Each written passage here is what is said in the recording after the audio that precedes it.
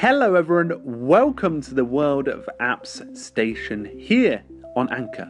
So in today's video we're going to be going 101, we're going to be looking at discovering applications and we're going to recommend 4 really amazing applications that I think you'd like because there's so many applications out there.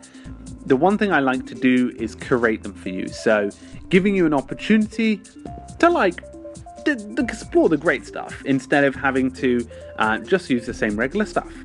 Obviously, we all know that 99% of people will only use the 5 applications in their day. But if there's a few that you might want to enhance your experience with, then that's a good solution. So in today's video, we're going to be looking at 4.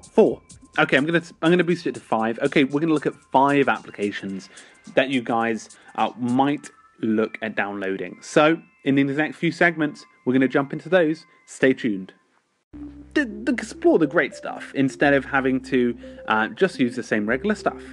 Obviously, we all know that 99% of people will only use the 5 applications in their day.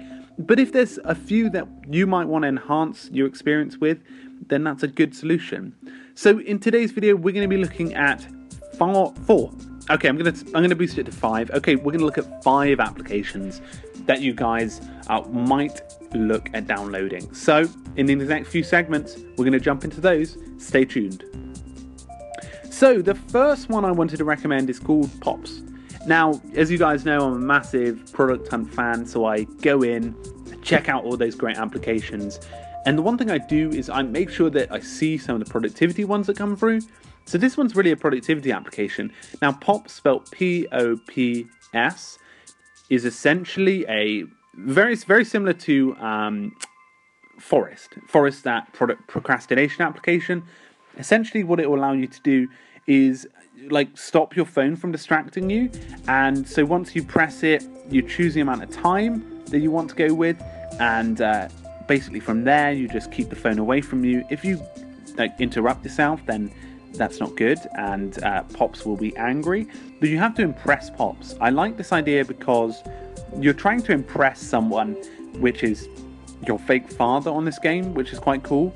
So definitely worth downloading Pops, because if you're looking to, especially if you're at work and you're trying to get some hardcore work done, but your phone keeps buzzing with Facebook Messenger, with WhatsApp, with Messenger, with all of these different applications, and you just want to take a look, that's not the way to go forward, especially when you're trying to get things done. So I would definitely download this application if you're looking to keep that phone distraction away. Pops on the App Store. It's quite a fun application. The icon is really nice, and it's definitely worth checking out. Pops. So the next one is called Tags. Now, I was actually recommended this through email as one of the applications. It's really simple. Now, you guys have heard the other segments I did on specifically note-taking applications. Now, I'd recommend this as a lightweight note-taking application, but if you enjoy those sort of light-taking note-taking applications, then it's definitely worth to have this one, because this is a really simple experience. You add your task. So I'm just on it now.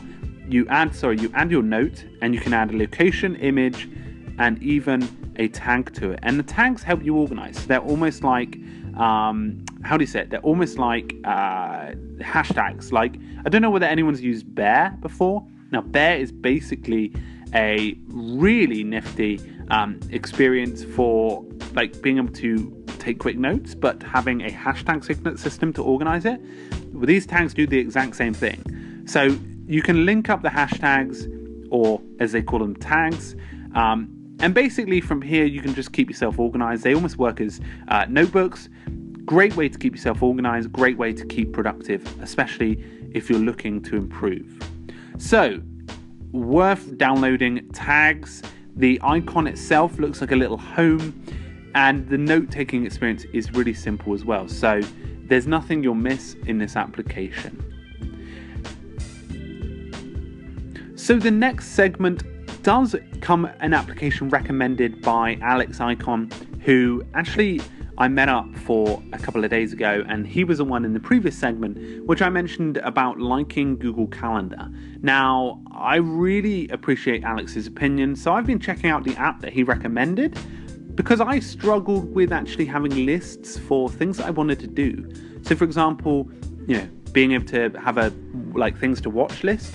He actually recommended this app that is going to be in the next segment that I have been able to check out and have thoroughly enjoyed. So stay tuned for the next segment to check this one out.